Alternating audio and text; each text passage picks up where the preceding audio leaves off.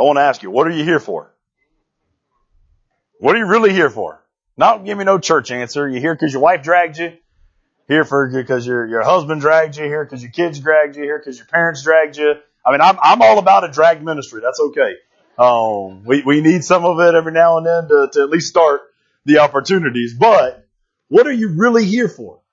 Is it a checklist thing? Is it to get more religious? Is it because you think if you come on Sunday, the rest of your week's just going to be good? Are you here to actually grow in your walk with the Lord?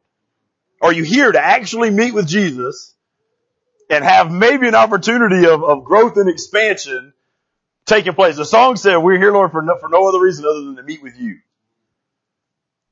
Now, if we're going to say that, because I'm quite sure everything I've ever read in Scripture and every illustration given through the life of Christ in the beginning, every person who met with Him wasn't allowed to stay the way they were. Every person that took a time to, whether they were dragged to the well and didn't know they were being dragged to the well and had a meeting, but every person that had an encounter with Christ had to have some change that took place afterwards. So if you're saying, and if you sang, and if you meant, I've come here to meet with Jesus, I just want you to be okay with change. And I don't mean that as we look at change as like it's this real bad thing. Change don't have to be bad. Right? Like change can be good. Change can be exciting. If you look back to last week, and no, I'm not going to go into my spill again. I do want to make one point clear. Well, let me say two points.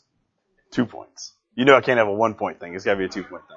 So 2 points. One, I am super proud that we have people that will call, text, show up at my front door when they have questions about crazy things I say. I mean that wholeheartedly. I really, really do. Like that is what it's about. And to be honest with you, for the rest of you that didn't, and some of you may have just understood and that's why you didn't, but the rest of you are too scared to, I'd actually told my wife, I said, I'm not going to go back into it ever again because those that want to get more out of it, they'll be the ones that call me, text me, show up at the door, Facebook message, and everything else. But I do want to clarify one thing because I was talking to somebody who wasn't here trying to share with them and they kind of missed a little bit of it as well. And I think it's because of my wording. Like when I get excited, I mess up. Big surprise there. So if you thought you found the perfect church and perfect speaker, boy, did you really mess up, this morning. But I want to say this, like I didn't mean to say Jesus wasn't born. Yes, He was born. All right. I just wanted you guys to understand the point. God can't be born. You understand the difference? So really it's just our wording. I didn't mean to imply that Jesus didn't come to earth. Yes, He physically came to earth. I acknowledge that. Okay. This isn't a new gospel, new idea. You don't have to wait. We'll get the snakes out at the end. None of that kind of stuff going on. But I want to be clear. Like I wanted to make sure you guys didn't think I was going off of an assumption like Jesus didn't even, yes, He came to earth. I've read the Bible. I got it pretty good a couple times, so yes, He came, but I don't want us to fall into the illusion of thinking like that was the birth of God. That was the birth of His physical being, a man on earth who came to die for us and all that. But God can't be born. So I just want us to work on our wording. Rather than saying God was born, I want us to say what Emmanuel means. God came to be with us. See how easy that kind of is? All right, I won't go into it anymore. I do want to look back at a couple verses from last week, and just for a whole different reason. Paul gets on this thing, and if you haven't been with us, by the way, we're a church that preaches verse by verse, so we're just going through Philippians verse by verse. My crazy wife thought we would make it all the way to verse 30, and some of you did. I heard when y'all noticed how fast you stopped reading. Surprise, we'll be on chapter 2 again next week. But Paul getting on this thing, and he's talking about this humility and this servanthood from last week. And then he goes into the illustration of Christ. And he talks about Christ coming to earth, still in the form of God, by the way. Again, I won't go into it, but He emptied Himself, becoming a servant. He came as a man. He humbled Himself, becoming obedient. And that's the word I really want to point out. Obedient. Everything Christ did was in obedience. Because if we want to be followers of Christ, we have to be obedient. Do we understand that? Like it's not a choice anymore. It is a choice, but the answer's been made for you as long as you walk in the right light. So we ought to have a faith that is more than just an outward show of our Christian values, but is on display for the rest of the world to see. Not just as Paul says when he gets here to verse 12, after talking about the example that Christ set forth through obedience. Remember, this is a church he loves, by the way. If you've read any of Paul's letters or checked him out, there's a lot of churches Paul got mad at, aggravated at for right reasons. And there's a hint here that maybe there was an option for this church to slip up just a little bit with some disagreements and ununity, but we don't have any evidence that that's what was going on. But he says, just as you guys have always obeyed. Now, not only in my presence, but even more in my absence. You ever had your mom and dad tell you, even though I'm not there, you better behave? I gave the boys the line the other day when they left the house. I said, even though I'm not there, you better behave. Right? That's what Paul's getting at. He goes, even though I'm not there. But even more so, Paul is taking this thing to another level. He's saying, guys, I want you to understand, like, it's an all the time kind of calling. And there maybe is our good selection for our first little mini lesson right there. Our calling is an all the time calling. This isn't a part-time thing. This isn't a one day of the week thing. This isn't a I act this way when I'm around church people thing. This is an all the time type of calling. And here's what I'm afraid of as we jump into this main thing, because I know you all heard the verse. I know you've heard the verse before, and some of you are so scared of the verse and whatnot. I don't want you to be so afraid that you may miss growth. Does that make sense? I think sometimes we come to church with our little precognitive ideas and beliefs, and we're so afraid of the change, we're so afraid of growth, that we miss the growth. Why? Is it that bad to grow and be willing to change? Is it that bad to understand that maybe something you had? And the reason being is this very next verse. I'll go ahead and get to it. Verse 12. We're still in verse 12 kind of. First thing he addresses, this little phrase, work out your own salvation. We hear this and you got two of the largest debates in the world, whether salvation's all of God or whether salvation's all of works. And we just argue and we fight and we go back and forth. And I just want to say what the verse says. Actually, I want to say what the verse does not say first. First, the verse does not say work for your salvation. The verse says work out your salvation. You understand the difference? Vastly different idea. If it was to say work for your salvation in verse 12, then everything Paul had said, would be contradictory to all the gospel letters he's written. He's not saying work for your salvation. He's saying work out your salvation. What he's saying is, Philippians, you guys have been obedient. I want you to stay obedient even when I'm not around. Even when you're not in the presence of the church folks, right? Even when you can take off your mask. And I want you to put forth a real effort into your Christian life. And if you do this, it becomes evident in every area of your life. This is the act of salvation that God has freely given them. He's saying, I want you to put forth effort into everything. You ever seen somebody who's got a lot of talent but doesn't put forth effort? My two boys, anytime this idea comes up, my two boys are my example, and they know it. I don't shy away from it whatsoever. I got one boy that will put forth more effort than any other boy. I'll put it on like he is. When he gets his mind into it, dedicated, man, willing to do whatever. And he can climb up and get. I got another boy who is, man, you just somehow magically let a ball fall in his hand and things just happen. I'm being dead serious, man. We have a horrible season and we just start throwing the ball, and as soon as he catches it, we got more yards than we had the whole rest of the season. I mean, it's just, he's that kind of kid. The laziest, sorriest sapsucker on the planet when it comes to effort. You know what I'm saying? And I wonder how often, because I think God's got a lot of children, I wonder how often he looks at us and sees those two different types of children. And how many of us that he's blessed with so much ability, so much moment, so many opportunities, so many meetings, that you and I are just the laziest, sorriest sapsuckers when it comes to actually applying some stuff. He's saying, I want you to put forth effort. Put forth effort what? Put forth effort in learning what it means to be a child of God. You know what I'm saying? Put forth some effort in understanding it. Somebody asked me this week, said, man, how often should I read? This is good. You should write this down. How often should I read my Bible? What's some of y'all's answers? 2 times a day. Whoa, brother. That's like extra spiritual check marks. You need to move over to the holy section. You know what I'm saying? Like, here's the answer. Here's the answer. Here's what you need to write down. Ready? More than you read it now. You thought it was going to be something good, didn't you? Right? More than you read it now. And that works for every level. Because what if you do read it 2 or 3 times a day? Should you stop? Well, I've made my 3 times a day. I guess no, you read it more. Right? Once a week. Well, now I'm going to read twice a week. Right? Like, more than you read it now. Put forth effort into learning what it means to be a child of God.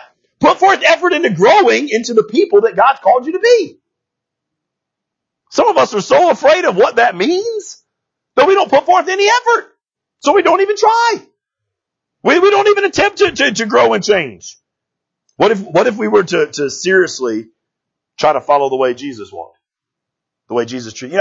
My mind's been blown the last few weeks on just trying to keep up with how Jesus did what Jesus did the way Jesus did it. You know what I'm saying? Like, have you ever watched, even in conflict, Jesus was like the smoothest dude in the world at handling conflicts and stuff, but still being who God called him to be and who he was.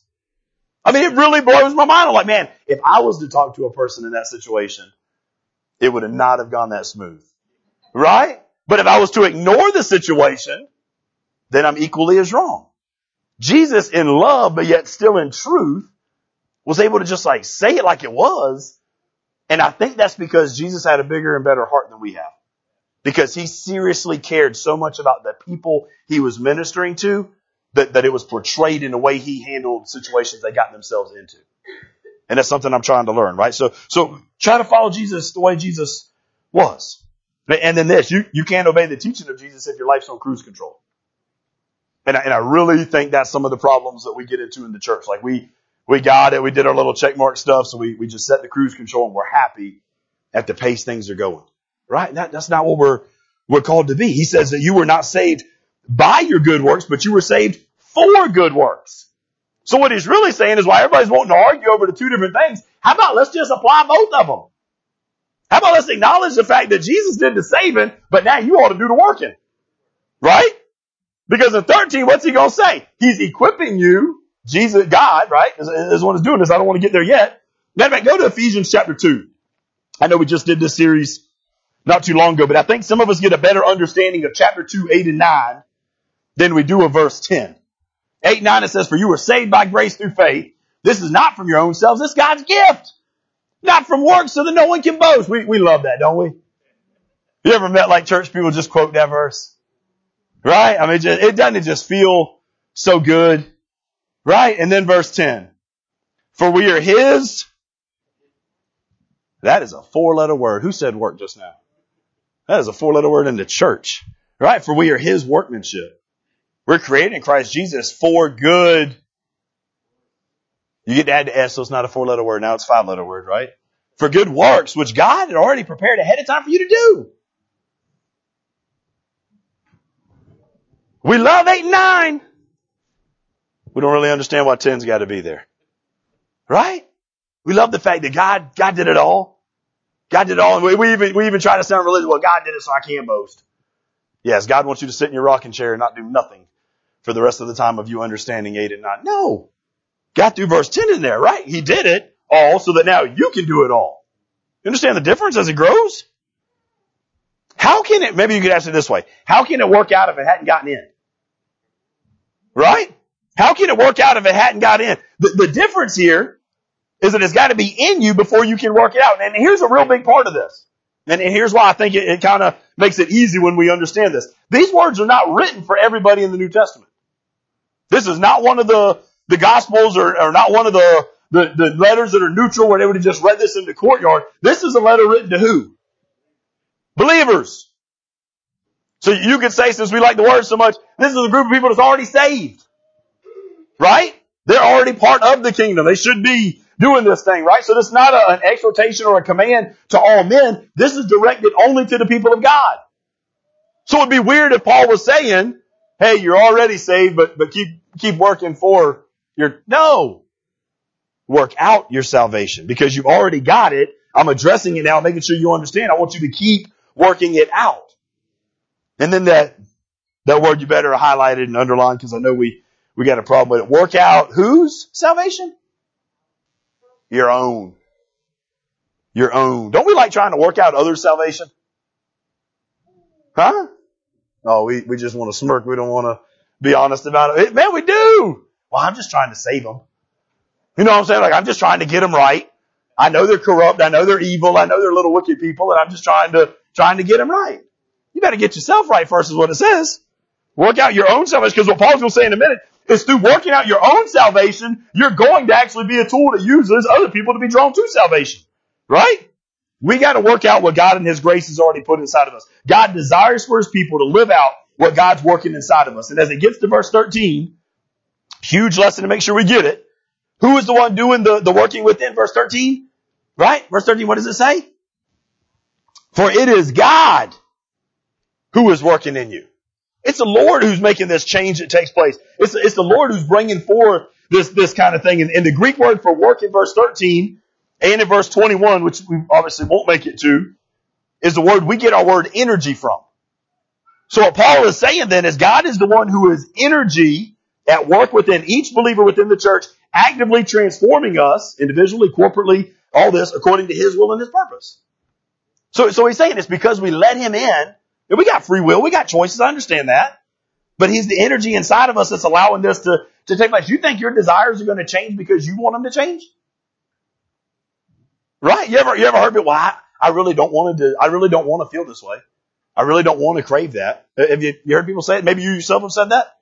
Right? Yes, we're there. So what happens? We have to let this God energy inside begin to change the way we are. So first thing, God works in you. Since God is doing the work, therefore the Christian has a greater, and I really want us to get this for real. Because some people will read this and be like, well, God's doing the work. I ain't got nothing to do. I think because God's doing the work and God is such an awesome God that puts my calling at an awesome calling, which means I've got a greater responsibility. Right? Do you understand that? Like if put it to you this way, if you're trying to impress somebody if you're not trying to impress somebody because they've been to your house 100 times, do you clean up? Do you pick up? Right? Oh, well. That's why you're in that section, overachiever, right? The rest of us in the real world, we don't. But if a certain person's coming over that we want to impress, then we pick up, we clean up, we get ready for this. We have a greater responsibility, right? Could you imagine if we viewed that the way we should be viewing who God is? What if Yahweh's coming into your house? Well, I have a greater responsibility to be clean up. It increases my responsibility. It doesn't lessen it. Spurgeon says it this way. There is a living well within you springing up. Use the bucket then. Keep on drawing. You will never exhaust it. There is a living source within. You can't outuse what God's got inside to use. You know what I'm saying? Like sometimes I think you think it's going to like run out or something. We take God's sovereignty and God's working and we excuse it for inaction and laziness. Do you remember the men in Matthew chapter 25 that He gave the talents to? If you got notes, go read 24 through 30 this week. He got so aggravated with the ones that did nothing with what they were given. Right? He even called what did he call them? Wicked? Could you imagine that? Like God Himself looking at you this way? No, He wants us to use what we've been blessed with. So as we look at this thing, God wanting servants to use, understanding and all this kind of thing, we get this other word. Now here's something else I started doing. And I think, it was this Wednesday or last Wednesday. Mitch said this line, which I liked. A lot of the New Testament, we can all agree that the Old Testament was 99.9. I think there's a couple little Aramaic words in there, but other than that, it's all Hebrew, right? So, from here forward is where everybody wants to debate. Now, you got an argument that says everybody wants to make it Hebrew. Can't be true. Okay? Can't be true because who are they writing to? Greek audiences. This letter is one of them. All right? But you could say this. They're all written by Hebrew people. So you got Hebrew idea, Hebrew mindset. You could even say they may have originally been written in Hebrew before they were mailed out. Then I don't know if they had a mail system, but before they were sent out and had the stamp put on them, there was some Greek translation with it. So in doing that, I look at what Paul uses for a lot of these words in other areas. Then I take it even in that you gotta really be willing to kind of, if you're dumb as me, you gotta be really willing to put forth a lot of effort to get some of these words and understanding, right? But then, if you're willing, you can look at what other people were writing at that same timeline. So we know this was 60 to 65 AD, right? So this word kept coming up, work out.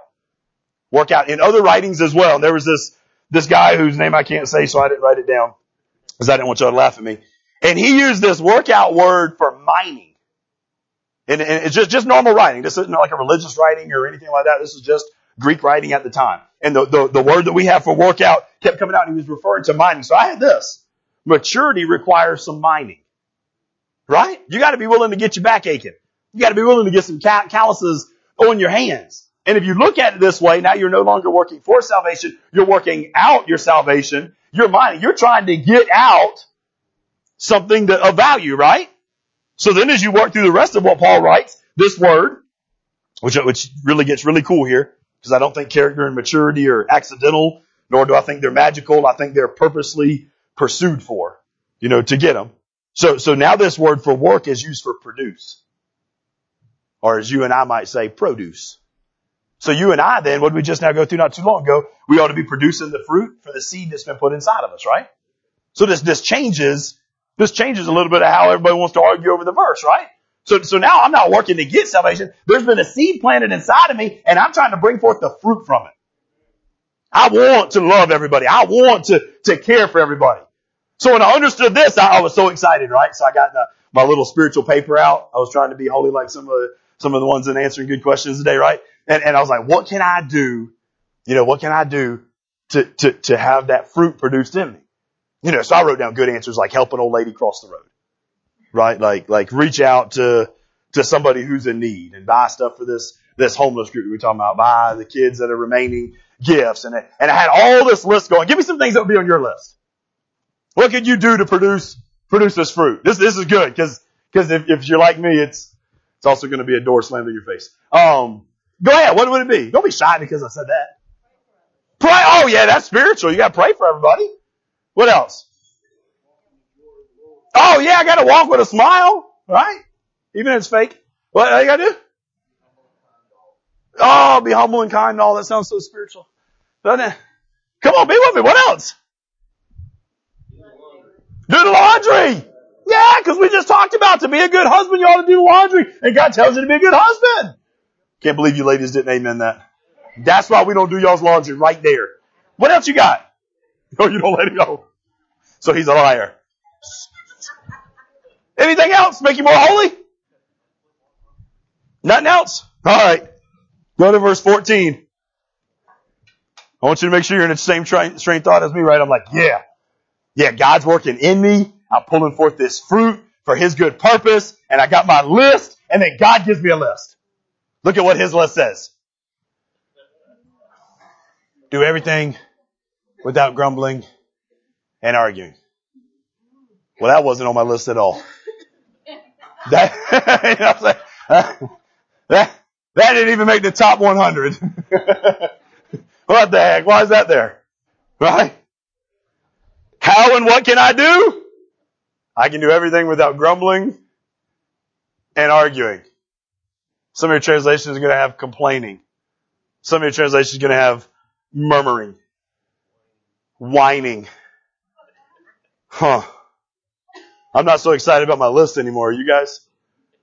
It doesn't sound like as holy as the rest of the list, does it? I mean, I thought our stuff sounded really holy and good, didn't it? It sounded church-like. Yeah. God says, I'm not looking for church-like. I'm looking for people that are going to live in darkness, live in bad times. Keep in mind, this is written from a guy who's sitting in jail on house arrest right now. And I'm looking for believers who are going to stand out because they're not grumbling. They're not arguing. They're not murmuring. And they're not whining. Paul's going to go into some practical ways to obey this thing. And basically, you can say it this way. He wants to back up your witness with your life. If we're going to reflect Christ, we're going to let the world see the way Christ has changed us. Because I'm telling you right now, too many people have turned away from church because of the hypocrisy in the church. All right, we're one way on Sunday and another way the rest of the week, right? Your life must match up with your testimony. Actions got to speak so loudly that the rest of the world can't even hear what we're saying. It's pretty cool, right? Actions speaking so loudly that they don't even hear what we're saying because they're actually so loud, right? And we get this twisted sometimes because Christians seem to be some of the most pessimistic outlooking people that there is. I'm being serious, man. And I'm talking to myself a little bit. Do all things, verse 14 is where we're at. Do all things without complaining and disputing. Do everything without complaining or arguing. I'm slow, so I wrote down what it doesn't say. from my personal notes, right? But I'll share them with you. It does not say do some things without complaining or arguing. It does not say do most things without complaining or arguing. For some strange reason, God wanted it written, do everything without complaining or arguing. And if I can be honest, I complain and argue about this verse. Some of the rest of you might be with me, right? What's he saying? Here's where it goes. Let's get even further before we know exactly what he's saying. Here's why some of your translations may have the word murmuring. That word for complaining actually does translate out to murmuring. Whispering complaints, muttering under your breath. Now you women aren't as bad about this as us men. Right? But my men right now, they can probably relate to me and understand that there's times where we murmur under our breath some things that we don't want others to hear.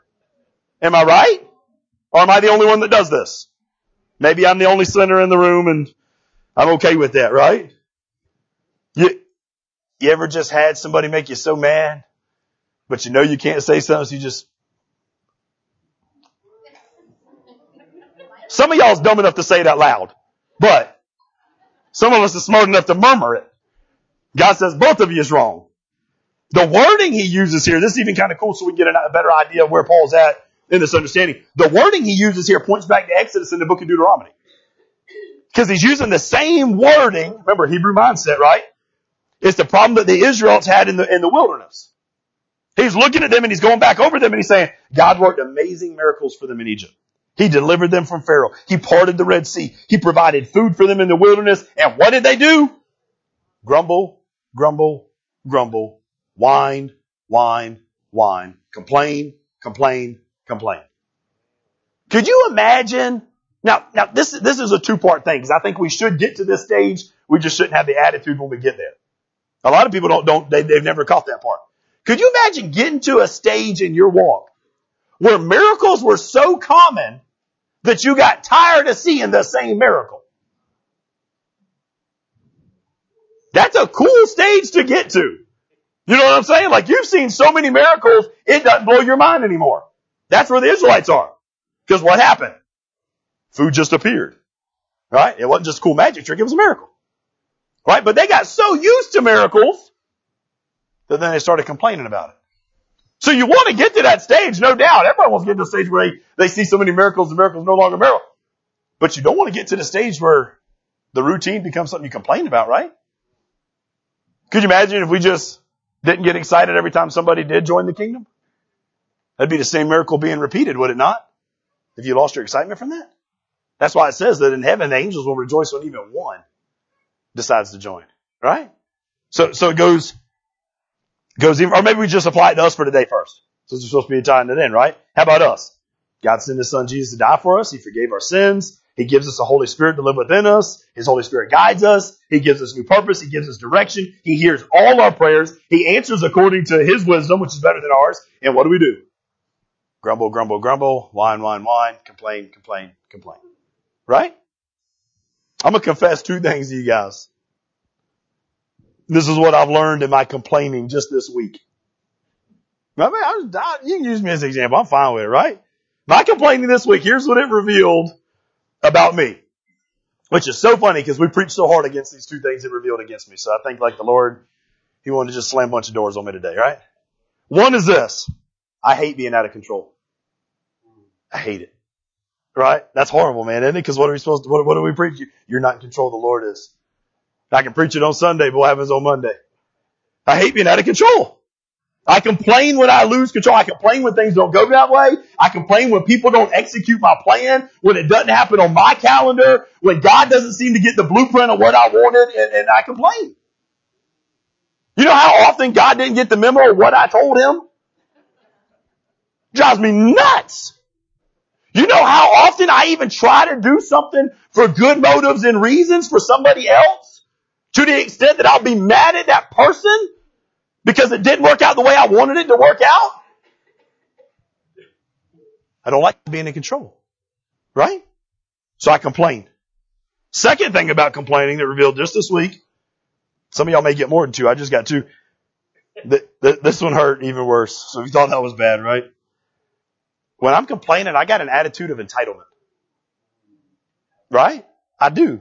I don't like to admit that because we preach so much against that, right? But what I'm saying is, I think I deserve better than I'm getting. Is that not what we're saying? When I complain, when I whine, when I murmur under my breath, it's because I think I deserve something better than what I got. We do it in all areas of life too. Right? Dave, I think my trusses ought to have been ready on time. And so does everybody else doing construction work. Right? You thought the tire you ordered from California should have gotten here in 1 day instead of 2 days. Right? You don't know what it costs to get it in 2 days from California. That is crazy. Right? You thought that she should have went above and beyond for dinner when instead you just got macaroni and a hot dog. You thought them kids should have got up and wanted to clean their room on their own. Oh, man, y'all got some kid problems. Everybody was on that one, right? I think he should have planned a date and got us a babysitter on his own. I shouldn't have to do that. That's his job. He's the leader, right? I think he ought to pray with me on his own. I think he ought to pick up the word and start going through it with me on my. We complain why? Because we think we deserve better than we're getting. Entitlement. You ever met somebody who says, you know what? I'm so glad I complained about that situation. It really helped. I just want to know if you have, because if you have, I'm not going to change. I'm going to keep on whining and complaining. But I've never met anybody like that. I've never met anybody that says, man, I am so glad I complained and whined about this. It helped me get through it so much faster. It might have provided a little bit of relief for the moment, but I think that's it, right? Here's what the verse is saying. Instead of, remember, we're tying this back in with Jesus on verses 6 through 11, right? What if instead of complaining, we discipline ourselves to practice Jesus' lifestyle? What was Jesus' lifestyle? Well, he was always aware of the presence of God all around him. You remember every situation he got in? It wasn't about the situation. It was about the bigger situation. Even when he stood before Pilate, remember what he said? Pilate sitting there looking at him, shaking his head. He's like, you're not even going to talk to me? You don't understand. I got the right to kill you. And finally Jesus chips up and he's like, you have no authority. You think you have authority. Like the only authority that's been given to you is authority that we've already granted you, and that's it. And if we wanted to snatch that back right now, we could snatch it back right now. That's a mindset of the presence of God always being around, right? Second thing with Jesus all the time, when we discipline ourselves instead of thinking to practice like Christ, the life of gratitude. To cultivate a life of gratitude. Did you know it's impossible to complain when you're thankful? It is impossible. You cannot complain and be grateful at the same time. Scripture commands you, be thankful, right? But you can't do that while you're complaining. Complaining means you're discontented and you're not satisfied. So is that what I want to tell the Lord? God, I'm discontent. I'm not satisfied with the life you blessed me with. You going to the cross, dying for me, coming to earth, leaving your throne, all that, it wasn't enough. It hadn't made me happy. It hadn't brought me joy. I'm more concerned about the little petty things that are only for a temporary time than I am the eternity kingdom that I'm supposed to be building. Is that what we want to preach? Because what Paul's about to get into and why he says this is number one if we want to get our list of ways to be spiritual, why he says this number one is because this is what the world's watching. This is what the world's checking out. And if you want to break that cycle, you need to become aware you got a problem. You need to start practicing some gratitude and you need to choose faith over the rest of the stuff. Why? Because complaining not only makes you unhappy, complaining makes everybody around you unhappy. Right? People will notice the difference if you're not a complainer. Prove it. What's the very next thing he says? He goes into this and then he says what? I want you to stand out from the world. Verse 15. That you may become blameless and harmless, children of God without fault. If you display a non-complaining spirit, you show the world that you're a follower of God. I like my list so much better, right? Like, wouldn't it be easy to show the world I'm a child of God by buying gifts and opening doors and picking up trash and, right? But he says if you want to show the world that you're truly a follower of God, then you're going to stop complaining. You're going to stop whining. You're going to stop murmuring. You're going to become blameless and harmless, children of God without fault. You become blameless, innocent children of God. That's the way people start to view you. You start to look differently. In a world that is not positive, in a world that has so many things going on in negative ways, you're different. Paul, a guy sitting in jail, writing about this. The idea is not that you're going to be perfect and sinless, right? But that you live a life that nobody can criticize or question your status. When the world looks at you, now you can pull out, well, the world's not allowed to judge me because they're not part of the kingdom. Well, you tell them that rule and see if they follow it. Because that rule's for you and not for them, right? Are you living your way in such a way that nobody can question your status? Or are we blending in? You know, I wasn't going to share this, but you guys would understand because you hear it all the time. I preached a sermon not too long ago, well, years ago now, on the chameleon thing, right? Don't be a chameleon, don't blend in. So when I wrote blend in this week, I wrote be that. What's those little hairless cats called? Sphinx. Isn't that what they're called? When you guys see them, does it just not, yeah? Or is that just me? Maybe it's just me. Right? Cause this chameleon, everybody's like, where are you going? So the chameleon lizard, he blends in with everything, right? He looks like all the stuff. That hairless cat, it doesn't look nothing like the rest of the cats. It looks like an alien. That was my thought. And then I remembered when Jesus prayed for us, He called us aliens in this world. And I was like, boom, we're the hairless cats. I see by some of your faces why I shouldn't have shared this. Too late. Right? That's how different we should look though, guys. Do you understand? Like, we're called to be different. We're called to stand out. Like to the extreme. You guys all think I'm weird now. It's all right. Because if you didn't already.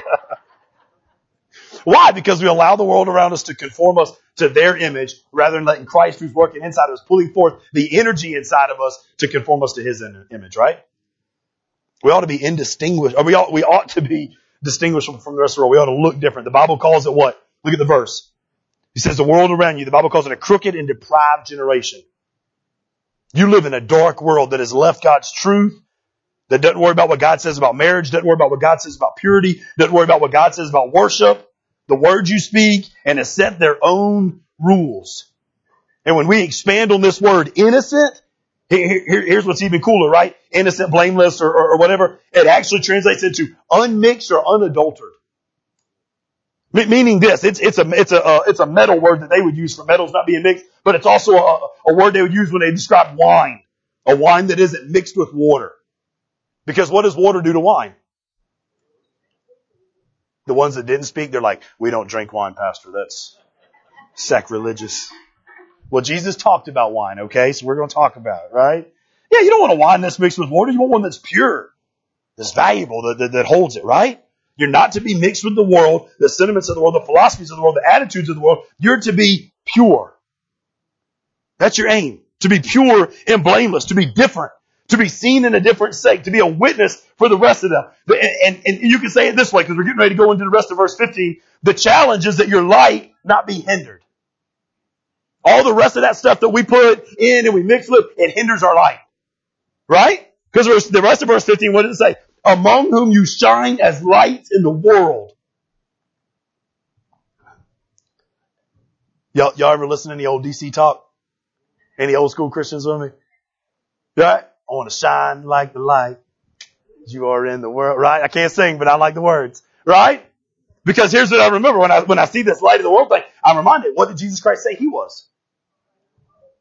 Hold on, He's the light of the world, but it's telling me to be the light of the world. Supposed to represent Him that way, right? God calls you to shine like stars. You know one of the viewpoints they had of stars back in the day?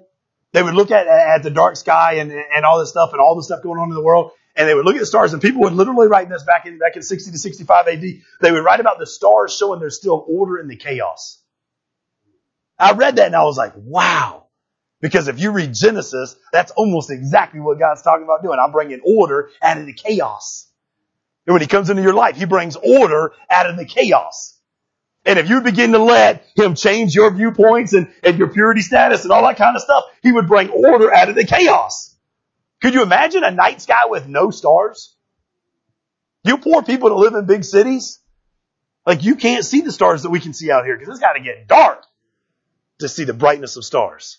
So that means sometimes the darkness allows the stars to shine brighter, right? You ought to stand out in the darkness. How about this? Just jot these down right here. Fulfill our place as lights in the world. Lights are used for different things, right? Like, for instance, a lot of us, we would be cool to pull out light and do that, right? Huh? Is that cool? That's light. I'm the light of the world. Does everybody like it? Do you like it? Do you like it now? How about now? Do you like it? Do you like it? Do you like it, Cody? You don't like my light of the world? Why don't you like the light of the world? Is that not the crap us church people come up with? Why? Oh, let me shine a light on all your sins. Let me tell you how horrible you are. Let me tell you how rough you are. Let me tell you why you'll never make it in the kingdom. Is that not what we do? Oh, it's so easy though. Let me just get you on it again. Huh? It's a use of light. It's a bad use of light. Right? What about there's some other lights here?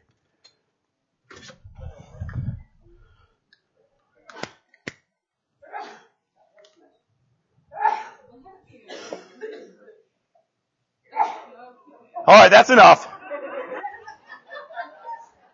What you guys see? I kind of had two lights there. I had a light that lit a light because the light should light other lights. Then I got this light. What do you guys think of when you see a candlelight? This is like for you women, probably. None of us men are good. Us men have one idea right now. And if you don't have it, talk to me after church. Oh, now you got, yeah, I got it now, Pastor. You're talking about, yeah, that word, right? What are you ladies thinking though? Keep it pure and nice. We're in church. What is it? Bubble bath. Oh, it's so relaxing. Yeah.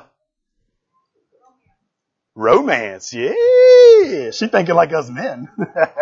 Better light some candles, brother. You know what I'm saying? Right? What else? What? Clean. You produce that smell, right? What else? What? Relaxing. Soothing. So is it safe to say then some lights bring about this feeling of serenity? Calmness? Even if it is setting the mood for romance later? Right? It does that. It's used for that purpose, right? And then you got like, if you use that light the right way, you know, if it was dark, I'd be using this to find my... Only in the South you're going to get that answer, right? All right, I'll go with it, right? I'll go with it. I can use the light to find my food. I wasn't expecting that. That was good, right? What else could I be looking for like this if I'm in the darkness? My way, my direction, right? Legos, so I don't step on them. Because then I'm going to need a bubble bath to calm down before I beat the kids.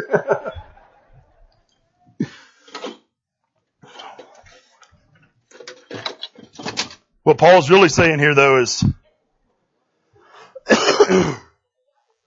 you gotta be willing to get the Spirit inside of you, get a little wet, right? So that then, ooh, I'm out of hands.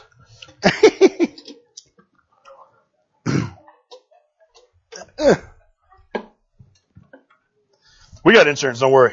1.2 million, baby. We can build this thing back. Right?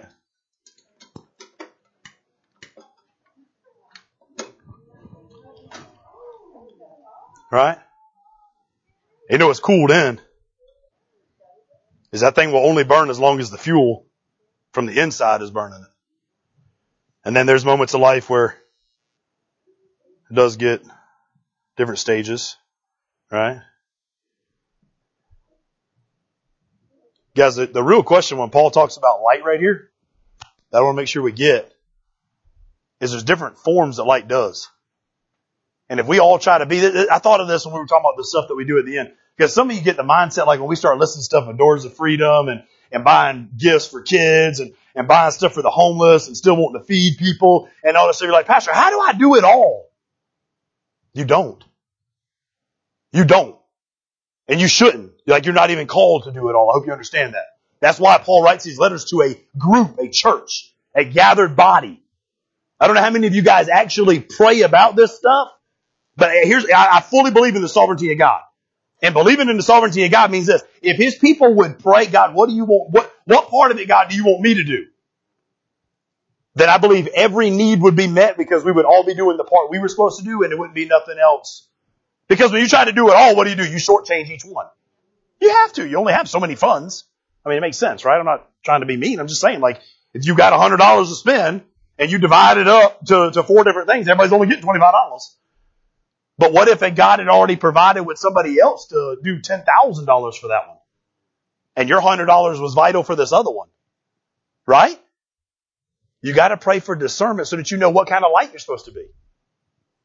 Yeah, maybe there'll be a time when you're talking to another believer and you do need to shine a light in their eyes because they're so knuckleheaded they ain't getting it. But I don't think that light's being used too often. What I think that light ends up becoming most of the time is our complaining and our arguing and our impurity. Because when we do those things, we turn out the light from directing people in the right direction to leading people in the wrong direction. As a matter of fact, even want people, did you notice a lot of people, maybe yourselves, when that light hits you, like kind of squirm and turns your head a little bit, you want to get away from it. Well, when he says you're the light of the world, you're supposed to be drawing people, not trying to get away from it, right? So have we been doing the wrong job with this lights? Lights are used to guide. They're used to make things evident. They're used as a warning. Other writings would have used this same word for warning as a lighthouse sitting on the shore. Warning. They're to bring cheer. Those moments of relaxation and bubble baths. And I sure am cheerful when romance comes, so thanks for listening, right? Yeah, those things, right? Lights can be used to make things safe. Right? If you're walking around a house full of Legos and you didn't cut the light on, that's not safe. That's dangerous. Right? Make things safe. Jesus himself said this, John 13:35. By this light, all men will know that you are my disciples. Then we go back to our little list, right? If I hold the door open, if I memorize a Bible verse, if I read at least 3 times a day, if we get the list going. No, he says, if you just love one another. The one thing that will let the world know that you are his is if you're loving one another. Write it down this way. And what God this was getting, not that we shouldn't be excited. They finished other than a little bit of trim work paint and all, they finished the nursery edition of the doors and the window and the trim and all that kind of stuff. And that got me a little excited, right? But what is attractive about our church? Is it the building? Is it because we shoot guns? Is it because we got a cool fire pit that a CNC machine made? Is it because we got decorative stuff? Is it because we got a new paint job? Is it because we just now got new floor? Is it because we got rockin' music? Is it what is it? What is it that is attractive about the church? Because it's not supposed to be the building. Christ himself says outsiders ought to be able to sense the presence of Christ inside of you by what? By the love that's inside of you. By the compassion that you have for others. By your willingness to want to reach out because you care so much about other people that you sacrifice your own stuff. Paul's sitting in prison, man. How easy would it have been to worry about his own problems, his own stuff, his own complaints, his own timeline? But instead he's about to say, look guys, I know I may be about to die. And if the end comes, I just want to make sure you guys are walking worthy. Jesus said, Matthew chapter 5, 14 and 16, you're the light of the world. A city on the hill cannot be hidden. Neither do people light a lamp and put it under a bowl. Instead, they put it on its stand and give its light to everyone in the house. In the same way, let your light shine before men that they may see your what? Good deeds. And when they see your good deeds, they praise your Father in heaven. So you're not doing good deeds so you get praised. You're doing good deeds so Daddy gets praised. The title of the sermon, we finally made it to it, right? Shine, don't whine. So shine, don't whine. Be a shiner and not a whiner. Right? Which one are you? Which one are you exhibiting on a day? Which one do other people see in you daily? Which one does your family see about you? 16. So that I may rejoice the day of Christ, that I have not run in vain or labored in vain. This is a troublesome thought for Paul. He's sitting there thinking, like, as I'm writing all these letters on house arrest, knowing that my time is about to come through, I want to make sure, like, I ain't wasting my time with you people. I want to make sure you're living this thing out. If somebody dragged you, go back to this, I think it connect, right? If somebody dragged you here this morning, that means they probably care about you. They probably want you to get what they got, right? They probably want you to understand some of this stuff, man. He knew that his work abided in people. Do you understand your work about your real work, your genuine work, the work that lasts, should abide in people? Paul said, like, I shared the gospel with you guys so that it would make a difference in your life, so that then you would make a difference in other people's lives. If that ever stops in the thing, then there's a mistake. Paul's saying, if you don't live out the gospel in your own life, if you don't share it with others, then all my work was in vain. Yeah, what's he looking forward to? The day of Christ. The heart of a true shepherd is knowing that his end is right around the corner, knowing that he's in a rough situation, and he's got few burdens about himself, but he's got many for other people. He cares about the compassion and the thing of other people, right? He's not content. Here's a big one. Not content with other people's relationship with God until like it's striving. He wants to see others grow. Somebody that stopped by the house this week, they told me, they said, well, generally I think of a lot of your stuff as teaching and growing, which is good. I want us to learn, through that. You don't need to be preached at. You need to learn if you've made it in church, right? Like this is for the body. We should be growing, right? And then he said, but I know when you get off on those tangents where you walk away and you start yelling at us and preaching at us, that it's something you really care about. He was referring to something from last week that we weren't going to mention anymore, right? And in that though, but here's my thing, and I love it because yes, because when God gives me a clearer understanding of something I've been trying to get a clearer understanding of, I want you guys to get it. And I pray the same thing for you guys to me. I pray if you got an understanding, you better share it with me, right? And you got an understanding, you better share it with me. We ought to be feeding each other, right? It ought to be like a fire that's lighting other fires, and then we let the Holy Spirit wind come in and just explode with stuff, man. Right? And that's what Paul's getting at the very end here. Last verses, 17 and 18. He says, I share this example with you through my own life. Verse 17, even if I'm to be poured out as a drink offering upon the sacrificial offering of your faith. This is an allusion back to the Old Testament where the priest, when he made a burnt offering to God, he would also begin to pour out the wine next to it. And Paul in his day, he's saying, I want my life to be a picture of laying out my whole life for you guys. Because I care for you guys. It's a pouring out of oneself that really, as I think back to Jesus, and then I think of even Paul following through an example, it's reminding us, like, this is what life's about. It's not about being filled up. It's about being poured out. Right? But keep in mind this, church, you can't pour out if you ain't got filled up with something. True? So you need to get full so you can get poured out. Then you need to get full again so you can pour out. Maybe we need like 4 or 5 church services a week to keep that process going. Back in verse 16, it ties this idea together. I don't want to run the race in vain, or I don't want it to be empty. I don't want to run an empty race. I want to work for the empty things. I don't want to work for the empty things. So it's every day remembering the day, right? He's talking about the end. And what's going to matter at the end? You think when you get to the end, you get to tell God the size tires you got? The size motor you got? How much money you had in the bank account? How many cool shoes you had? How many hats you had? Right? How many neat guns you had? How many deer you killed? How many of those beautiful horns hanging on the wall that you were so proud of? No, I guess for an eternity, there may be a point where we finally do get to talk to God about those things, by the way. But I think when we get to the kingdom, He's going to be looking like, what did you pour your life out for that mattered for eternity? How many people made it into the kingdom because you invested into them for the glory of my name? Right? This is what He's getting at. The one thing that's going to last, the one thing that matters is the people we're going to influence. So in verse 14, we get the negative command. Do everything without grumbling. And then in verse 18, we get the opposite, right? So you too should be glad and rejoice with me. Paul doesn't want a church full of complainers. He wants a church full of happy, joyful, laughing people. Shiners, not whiners. What will you choose to be? What are you really going to choose to be? Go back to the beginning with Christ. Obedience is the essential to working out our salvation. What does that mean? That means we become obedient the more that we learn. Right? That means we read our Bible more so that we get more. For Paul, this may be for some of us too, but for Paul it meant abandonment. It meant that he was going to have to shine in some situations that were really dark that normal people wouldn't shine in. For a lot of us, it's going to mean giving up control. Right? A lot of our problems is an unwillingness to give up control. Why? Because we think for our lives to be happy, we've got to be in control of them. I got news for you. If anybody can screw up your life, it's yourself. You know what I'm saying? I mean, look at how many great things the Lord made and did, and how many of them we screwed up. Right? Like people just mess stuff up, man. Huh? I read Read one of them little memes or GIFs or whatever the heck Katie Beth told me to call it this week that said, the Grinch didn't have a problem with Christmas. He had a problem with people. Because people mess stuff up. Mess stuff up all the time, right? Our trust in Christ must bring us to the point of being able to pour out our lives, that abandonment, that willingness to say, God, the future belongs to you.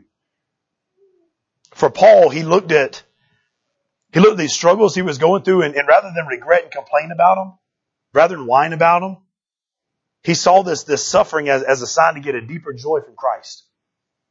And I think when the world looks at us, when we go through some of the junk, they want to see how we're going to respond, because that's what's going to make the biggest difference.